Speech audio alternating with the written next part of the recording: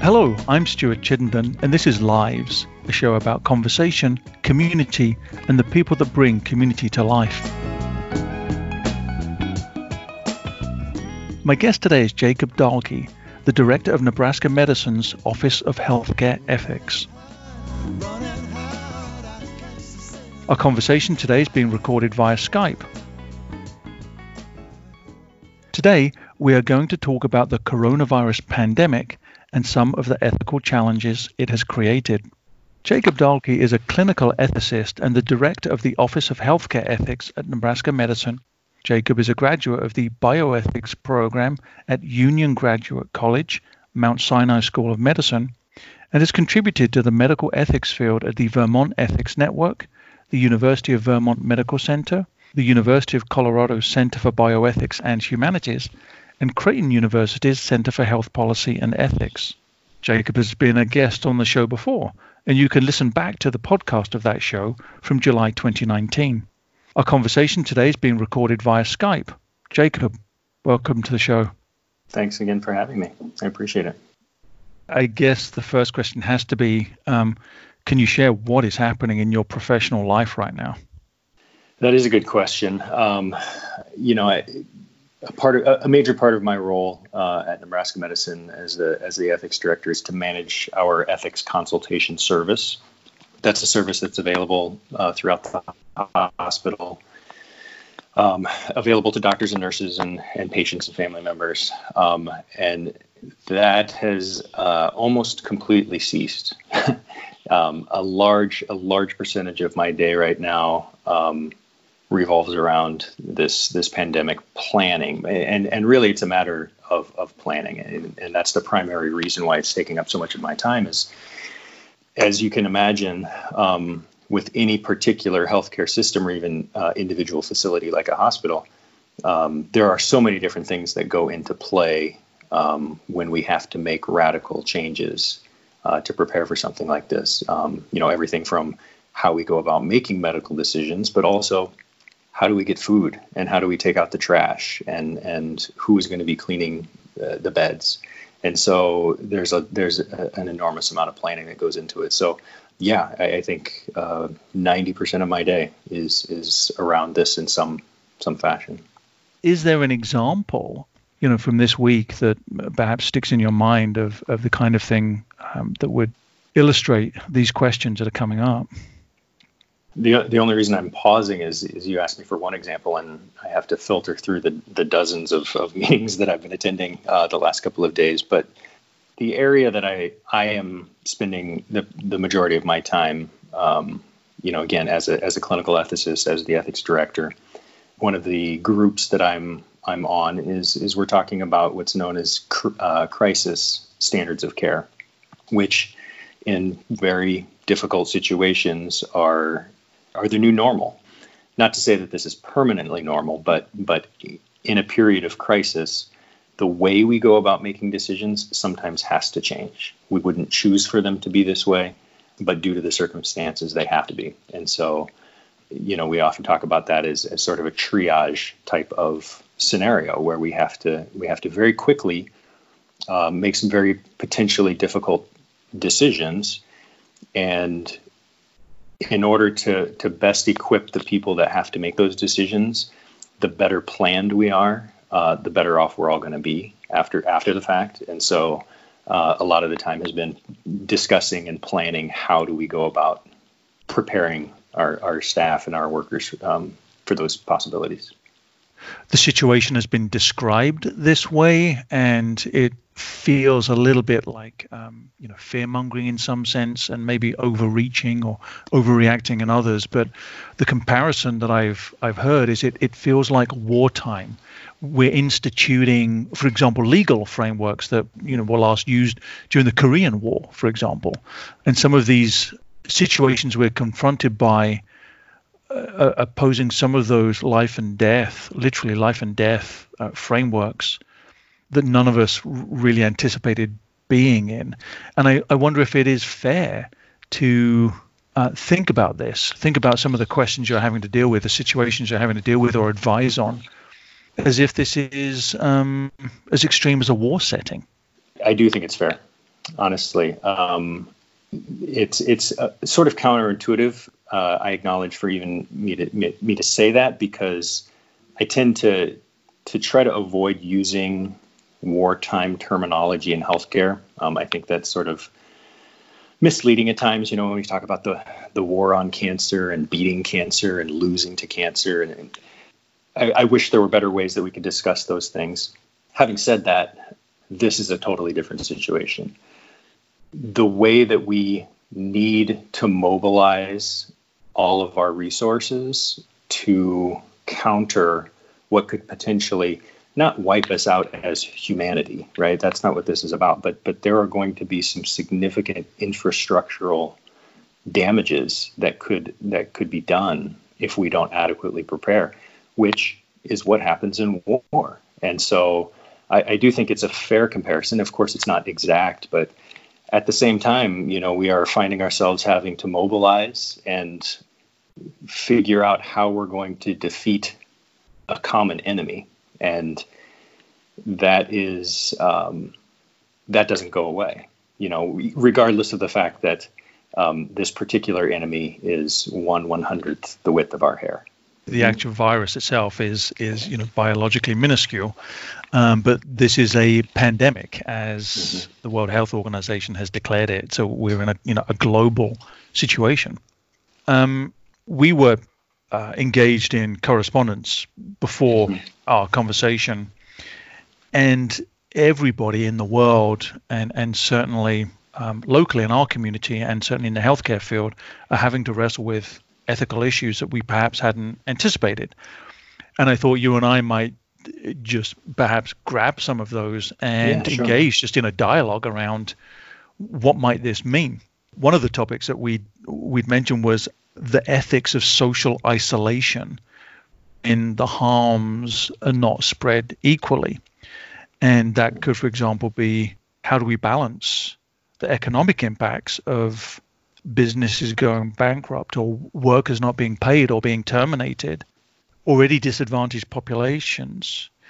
But then we have this urgent need to control an international contagious disease. So how do we make choices in those conflicting scenarios? I think the first thought that I have about that, that's a very complicated question, which I'm sure warrants a complicated answer, which means you're not going to get it from me. But these are the types of situations where we have to rely on very strong leadership. And I think people are grappling with that challenge right now, as to where do we find that kind of leadership. The reason I say that is because we, especially in America, right, especially in the United States of America, we put a very high value on individual rights. And I think that's appropriate. I have no challenges to that or disputes with that. But in moments of crisis, and in a situation like, for example, this pandemic, it puts a significant strain, I think, on how we ought to view those individual rights. Because as much as I value my own individual rights, we are humans who are social animals, and we are members of a community with which we have an acknowledged sort of contract with that community, that we do certain things a certain way and receive certain things in return. And that tends to supersede the individual in moments of crisis like this. And so as we apply that to things like social distancing, is it what I want to do? Of course not. Is it what I feel like I'm going to have to do? Yeah. And we talked already about the new normal. I heard someone say, with regards to the social distancing, if it feels weird, that means you're doing it right. Right. If you're quote unquote doing social distancing or practicing social distancing and it feels great and normal, you're not doing it right. It's supposed to be weird because we're social people, and our communities even are built around social interactions. And so this particular enemy in this particular war requires us to do things out of the ordinary.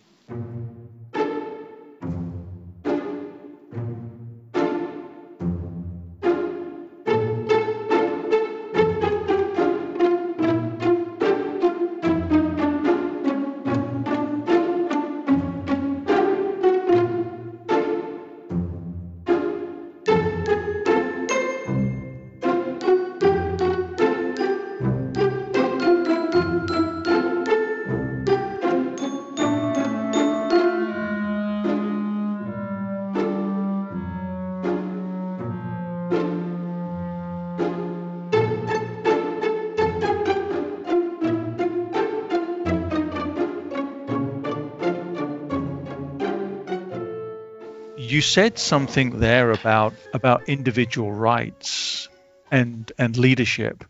I'm curious about that because social distancing should feel weird. It should feel awkward, and I like that. I like that as a guiding piece of advice. And I'm trying to connect that back to this idea that we do prize individual rights, but when is it appropriate for us to say we have to forsake our individual rights, or we have to have the willingness to see those compromised because the communal right takes precedence in some way? What is acceptable and what should we be prepared to forsake individually? You bring up a really great point, and I don't know if I have a response to it, but moments like these sort of make me ask the question as to how absolute are rights. If I say I have the right to X, Y, or Z, that right only extends as long as we're not in a pandemic against COVID-19. Right. and so there's a real tension there. And so I think we sort of operate on a day-to-day basis as though these rights that we have or claim to have are absolute. Of course I have this right. But moments like these make me question whether that's actually true. Do we have the right to just do whatever we want? Should there be some sort of social consequence or perhaps even legal consequence to putting others at risk? I think that's a legitimate question. I don't have the answer for that, but I think it does it does bring up a very difficult dilemma. The local authorities, for example, in Florida, are having to close beaches and bars more by order than suggestion or request to people's common sense, because people are enjoying either spring break and completely ignoring the principle of social distancing as a way to flatten the curve, as the expression goes. Who's right? If you were the mayor of that city, would you be closing beaches? Or if you're the individual partygoer on the beach, would you be objecting to that order? And how do we make a decision fairly? You had to bring up Florida, didn't you? I think it was very irresponsible to have left the beaches open, because I think I obviously was not privy to those conversations, but I think the primary driver for that decision was likely a financial one. And I think what we've started to see already is that the financial component of this is going to work itself out, right? I don't know what that looks like, and I'm sure we're still going to have massive problems when it comes to equality and equal distribution, and how much are the rich going to get versus how much are the poor going to get. Those are unresolved, and those are very real problems. But in a strange sort of way, I'm less concerned about that, because I can always make more money, right? We can just create the concept of more money as we need it. Is that responsible? I'm no economist, so I don't know that, but I know it's possible. When people die, you can't change that. And so if we're putting this this notion of human cost versus businesses cost and their preservation and everything like that, I don't see those as being equal comparisons. You are in a particular environment where people are being asked to balance, I think, this on a micro scale, but a very high stakes one. Mm-hmm. And so in the microcosm of the hospital and the health clinics, you have what is essentially a contained society, as it were, but also there are individuals within there that have their own rights. Mm-hmm. And it could be the healthcare providers, it could be patients, it could be family members. And so in that context that you're working with every day with healthcare ethics, why should I, for example, as a member of the public, why should any patient there, why is it that their ethics trump, for example, those of the healthcare providers? Why do I have an ethical expectation that the healthcare provider is going to be there to treat any kind of illness that I have. I think where you're going with that, so correct me if I'm wrong, but in these moments of crisis, and we operate under sort of these different standards, regardless of whether we're in moments of crisis or not, there's often this notion of promoting doing the most amount of good for the most amount of people. And in these crises, when these standards of care are made to be changed, that tends to take a higher priority than normal. And so when we consider that, when we start applying that to these new decision-making processes, one thing that tends to emerge is how do we go about saving the most amount of lives, in this particular pandemic? And I think one of the answers, it's not the answer, but one of the responses at least, is healthcare workers have a particular premium attached to them in this moment of crisis. Not that their life is any more valuable than others, but their opportunity to save more lives is likely greater than a person in the general public.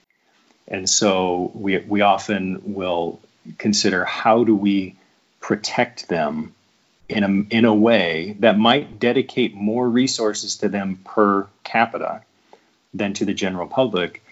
Is that equal? It's definitely not equal, but it tends to be considered fair because it dedicates the appropriate amount of resources to the people that is going to promote the most amount of lives. So this discussion is pretty common right now, and if you read any stories from Italy especially, but even New York and Seattle, and I think unfortunately soon to be Florida, there's this issue around access to personal protective equipment for healthcare providers, the PPE crisis. And so there's a lot of difficult decisions being considered around how do we allow, or how do we make sure that resource can be sustainable through this. And there's a lot of concerns that it's not going to be. But we may have to change how we go about doing things and make different decisions based around just simply the matter that we need to keep masks. We need gloves. And so that's going to have some downstream effects that might be critical for other people. It's going to seem as if I'm making light of things, but that makes me want to talk about toilet paper. What are our individual ethical obligations when we consider circumstances that we face ourselves in, where we're worried, we're concerned about ourselves and our families, but at the same time we are potentially disadvantaging those that need these items more? So you mentioned really important things like medically adequate face masks, and then all the way down to another box of pasta or another roll of toilet paper from the grocery store, and those shelves are cleaned out. But what are my ethical obligations when I'm weighing up? Do I really need this mask? Do I really need this roll of toilet paper? Surely someone else has a greater claim to this. But then how do I evaluate that claim? And what about my own duty to myself? I would even take it one step further in that in order to even think to ask that question, much less begin to come to an answer, there has to be a removal of the element of fear, which I think is as pandemic as the pandemic itself right now. If we're making these sorts of evaluations and assessments and decisions and purchases out of fear, they are by nature going to be irrational. And so if I were to take a giant step back and say, no, I don't need 96 rolls of toilet paper over the next 2 weeks, but because I'm so afraid of what is to come, it's so uncertain, I don't know where to look for reasonable, logical information and or leadership.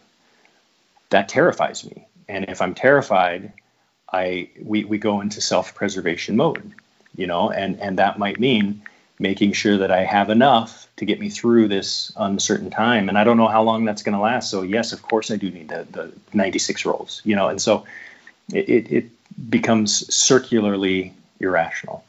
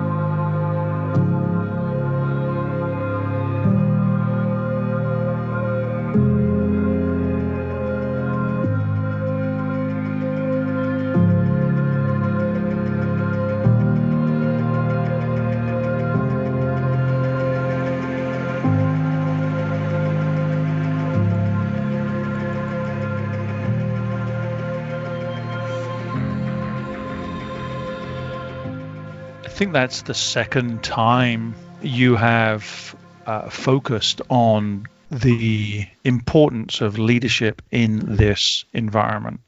I find that interesting because I think many of us will have really personal and subjective reactions to those that we deem leaders in the world around us, whether it's at a large international scale or it's literally looking at our neighbors and seeing someone who's taking charge of things, whatever needs to be done. So however we define leaders, how do leaders themselves become equipped to be our ethical guides?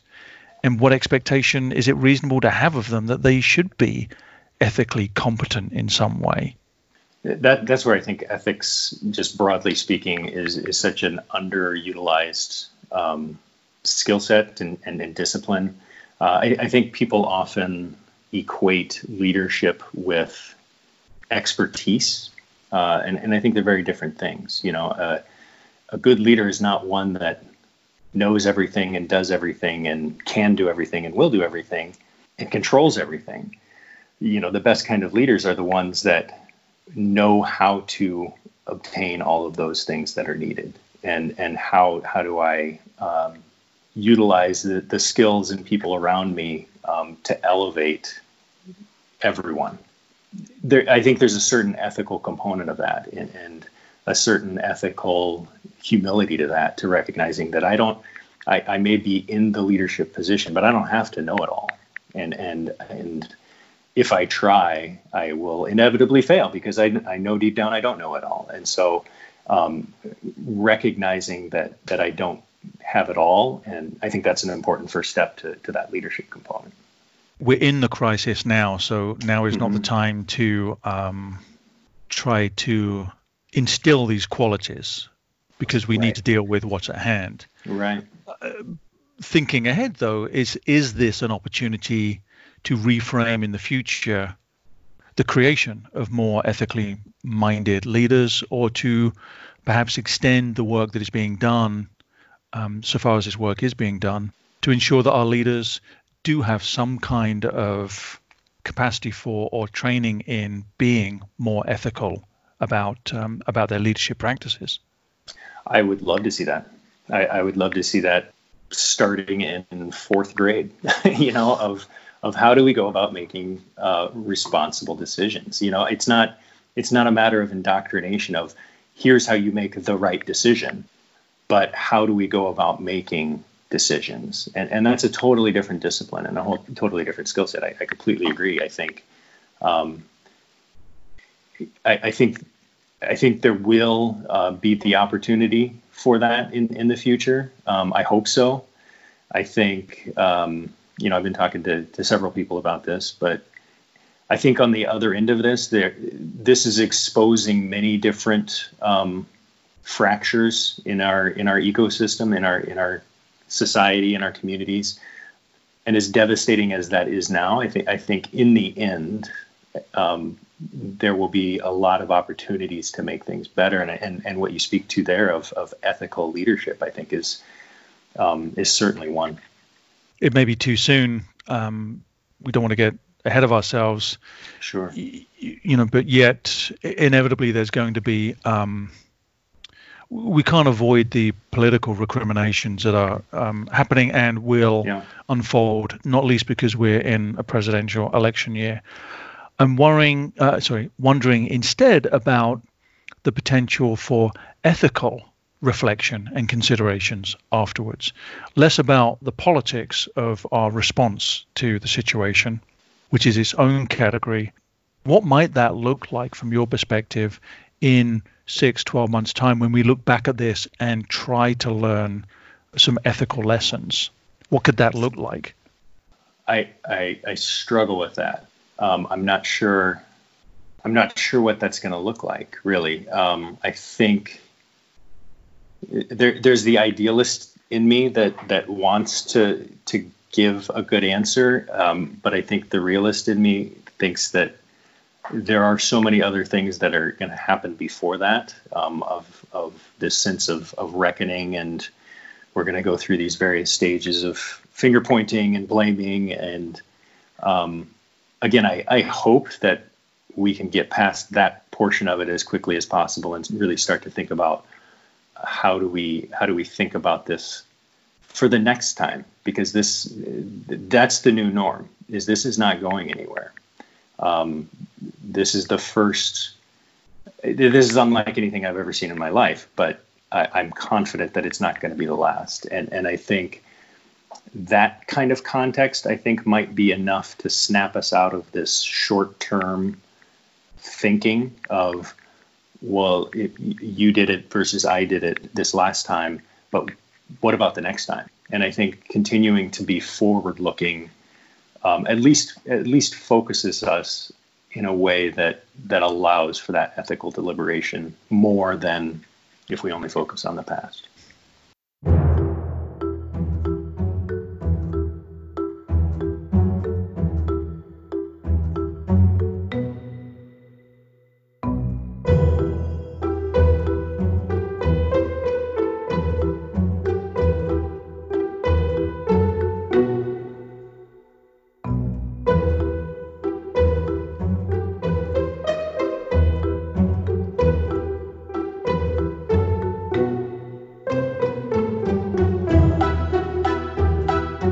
I'm Stuart Chittenden, and this is Lives. My guest today is Jacob Dahlke, the Director of Nebraska Medicine's Office of Healthcare Ethics. Our conversation today is being recorded via Skype.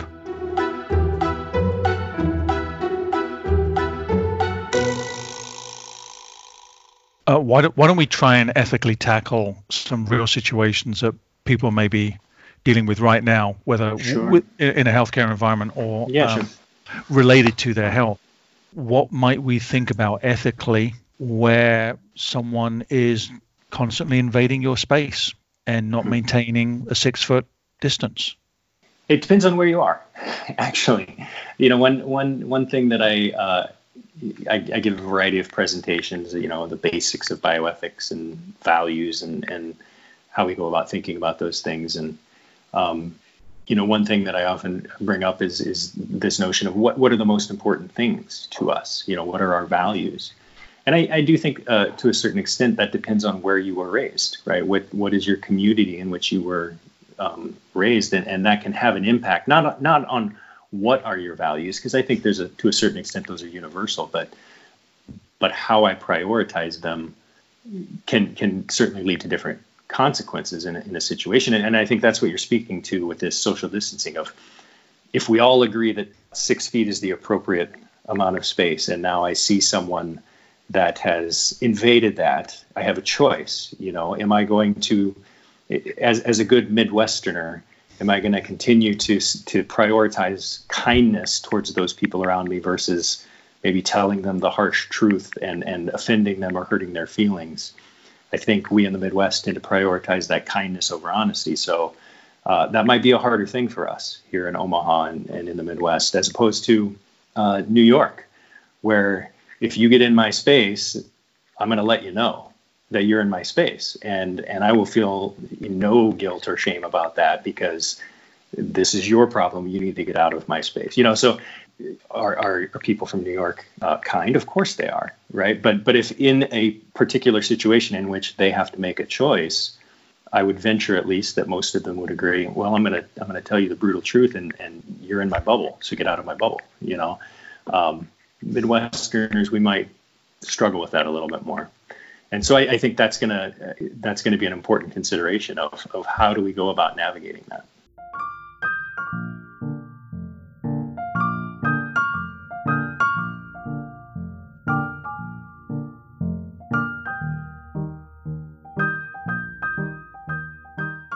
What about hand washing? And I think I've been reading a little bit about the difference between encouraging adults to hand wash and encouraging children to hand wash. And some of what I've been reading suggests that adults are told to hand wash because it's a way to maintain their own safety.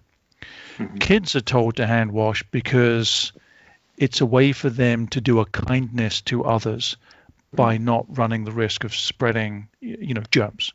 And so why the difference? That's a good question. I actually haven't heard it phrased in that way. That's new to me. It makes sense. But I guess I think of it as both for both, right? I mean, I think of my own hand washing as a personal protective measure, but also one in which I think, helping other people. I've been telling my two kids sort of the same thing. I don't think I filter it of, we need to be nice to each other. We do need to be nice to each other, but I think there's a certain level of protection. I don't know if maybe that has something to do with this particular virus that as we've noticed, kids are particularly better off in terms of our outcomes, and so maybe there's less of a focus on that. That maybe they are not as at risk, and therefore we don't need to focus on it. I don't know. I guess I haven't heard of it that way though.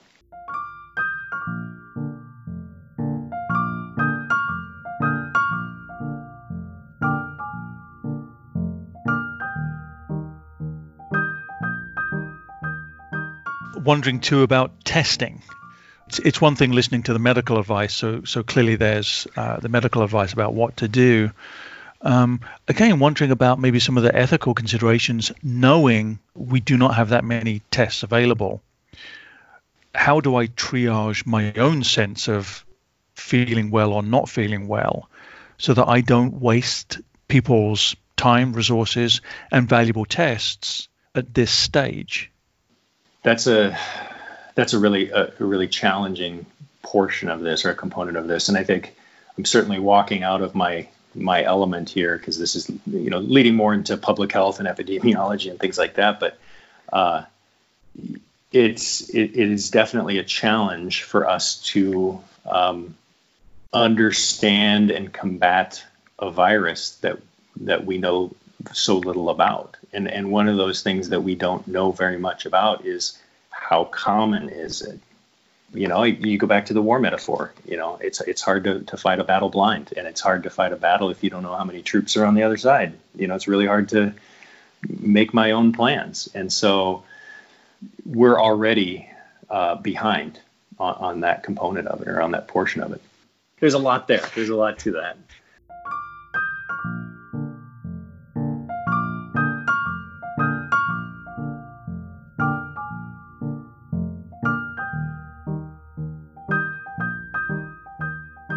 I think another difficulty people are facing about what is the right thing to do is how do we interact with loved ones and balance the fact that we can harm people physically and emotionally by not attending them, physically and emotionally being there for them, with them physically.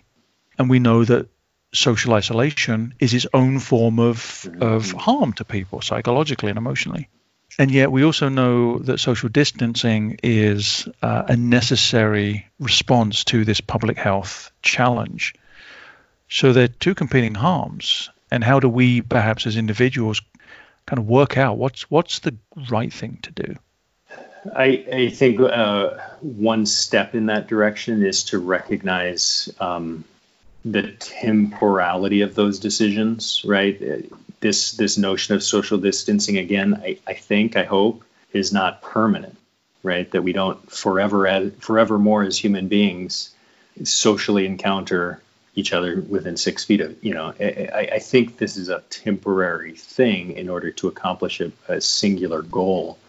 And once that goal is accomplished, then we can go back, hopefully, to the way things were.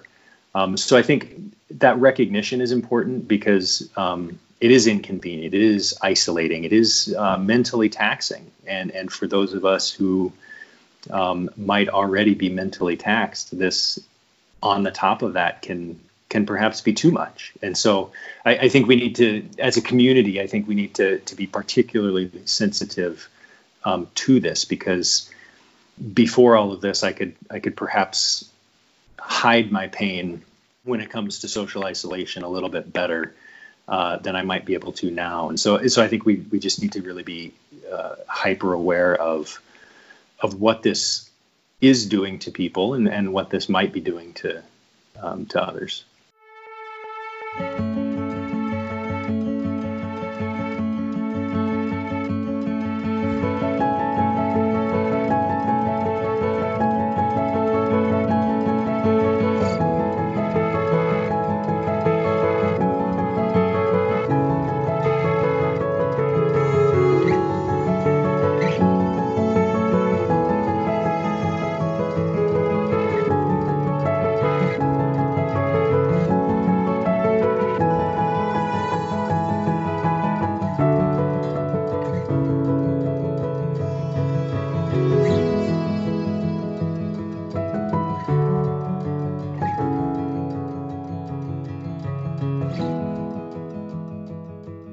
talked a little bit about fear earlier, and so there may be, we talked about distancing, we've talked about testing and choices that have to be made.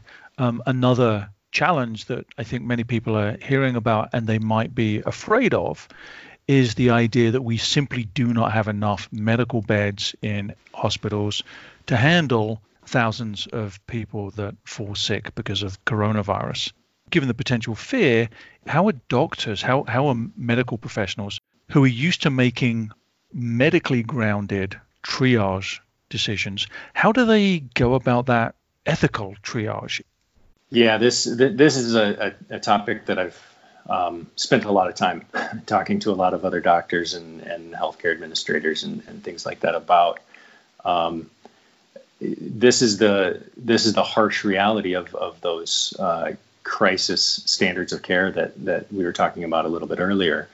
You know, with the recognition that under normal circumstances, there is an incredible weight and deference to individual patients to really sort of promote their own autonomy, right? To promote their own independence and their ability to make their own decisions about their own lives.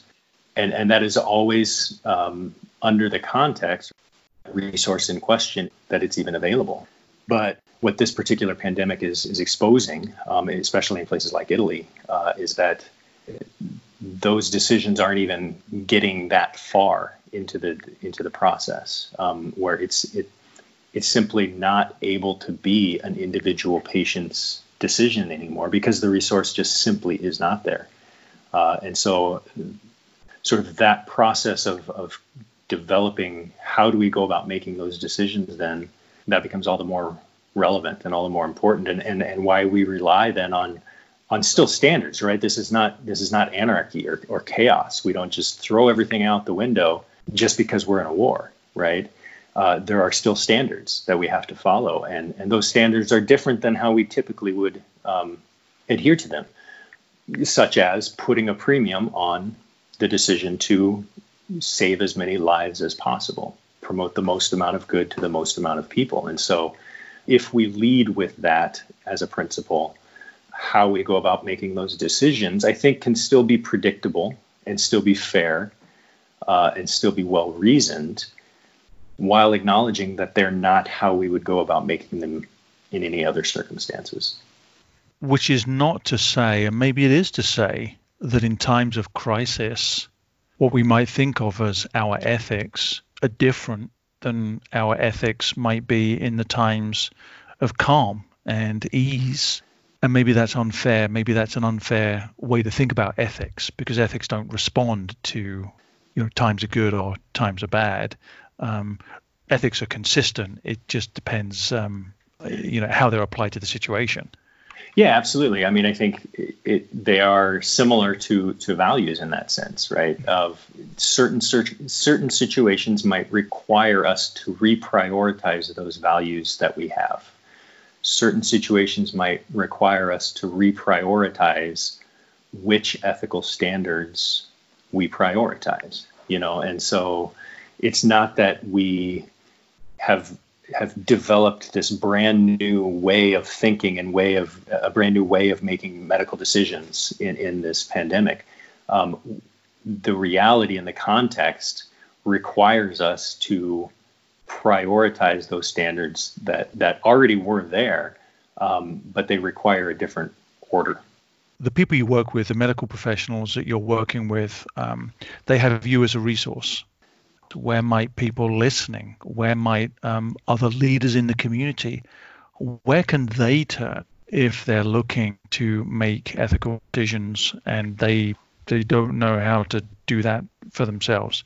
So what other resources might you suggest to people to help them make decisions? I think the first place they need to look is internally. And the reason I say that is me being able to identify those values inherent in me, what I feel is most important in my life. That's going to go a long way in how I view myself through this whole process and how I view the decisions that I make. So I think that's the first place we need to start is internally. With regards to ethics decision-making ethics in a pandemic. I mean, that becomes a fairly specific academic subject, So in terms of those types of academic resources, I mean, I think, there are places like the Hastings Center out of Georgetown University. The University of Washington has tremendous resources when it comes to healthcare ethics. From an academic perspective, there's plenty of places like that. But really, I think talking to your local healthcare professionals is probably a great place to start. Because like I said, the way that we are going about doing this within Omaha and within Douglas County and within the state of Nebraska is different than how they're doing it in Florida. And we are likely to see a different outcome because of that. I don't know what that looks like. I really don't. But how we go about making decisions, which is that ethical decision-making framework, how we go about doing that is going to matter. And so it's important if I, as a member of the local community, am unsure of how we're going to go out doing that, engaging as best as we can in this time, but engaging as best as we can with our local public health professionals and healthcare professionals, I think is a great place to start. We're all having to adapt really quickly and flexibly to a difficult situation. And I'm wondering if, as you look at this situation as it unfolds, but looking at it through an ethical lens, if you've been surprised by anything. I think it's probably clearly biased, but I am incredibly impressed with how my organization has gone through this. The amount of people that have put in the amount of hours to prepare a community for something like this. Nebraska is at the front of this. We don't know how this is going to play out. There's still a lot of unanswered questions, and we're just now, ramping up in terms of the positive tests that we have in this community. So I have no illusions about predicting how this is going to go for us. But I can say with an extreme amount of confidence that however it plays out, it will be because we prepared the best that we could. And in order for that to happen, I think everyone has had to just check their egos at the door, right? I walk in and I'm the ethicist and therefore I have the answer. It's not going to work that way. Nothing's going to get done in that meeting because we all have to recognize that everybody plays their part in this, and everybody's input is valuable. And that's really allowed us to get a lot of work done to prepare for this.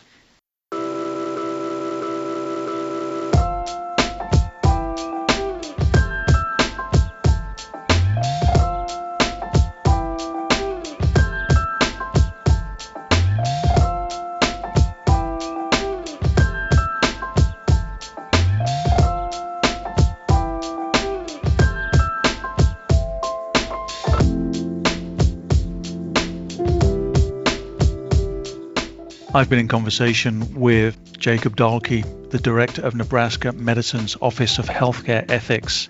Jacob joined me in conversation today via Skype. Jacob, thank you so much for making the time to chat with me about ethics and especially during this coronavirus pandemic. Thank you. Stuart, this was a pleasure. I appreciate it very much. Thanks.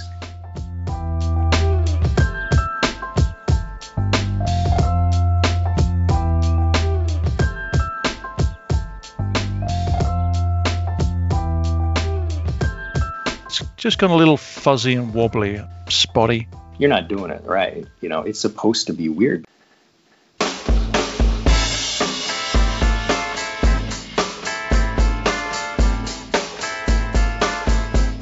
That's the end of this week's show. Our sound engineers are Mark McGaw and Dalamar McTizick. I'm your host and producer, Stuart Chittenden. Live's radio show is an executive production of Squish Talks. Find links to podcasts of this and previous shows via our Instagram and Facebook profiles at Live's Radio Show. Join me next week for more conversation, community, and the people that bring community to life.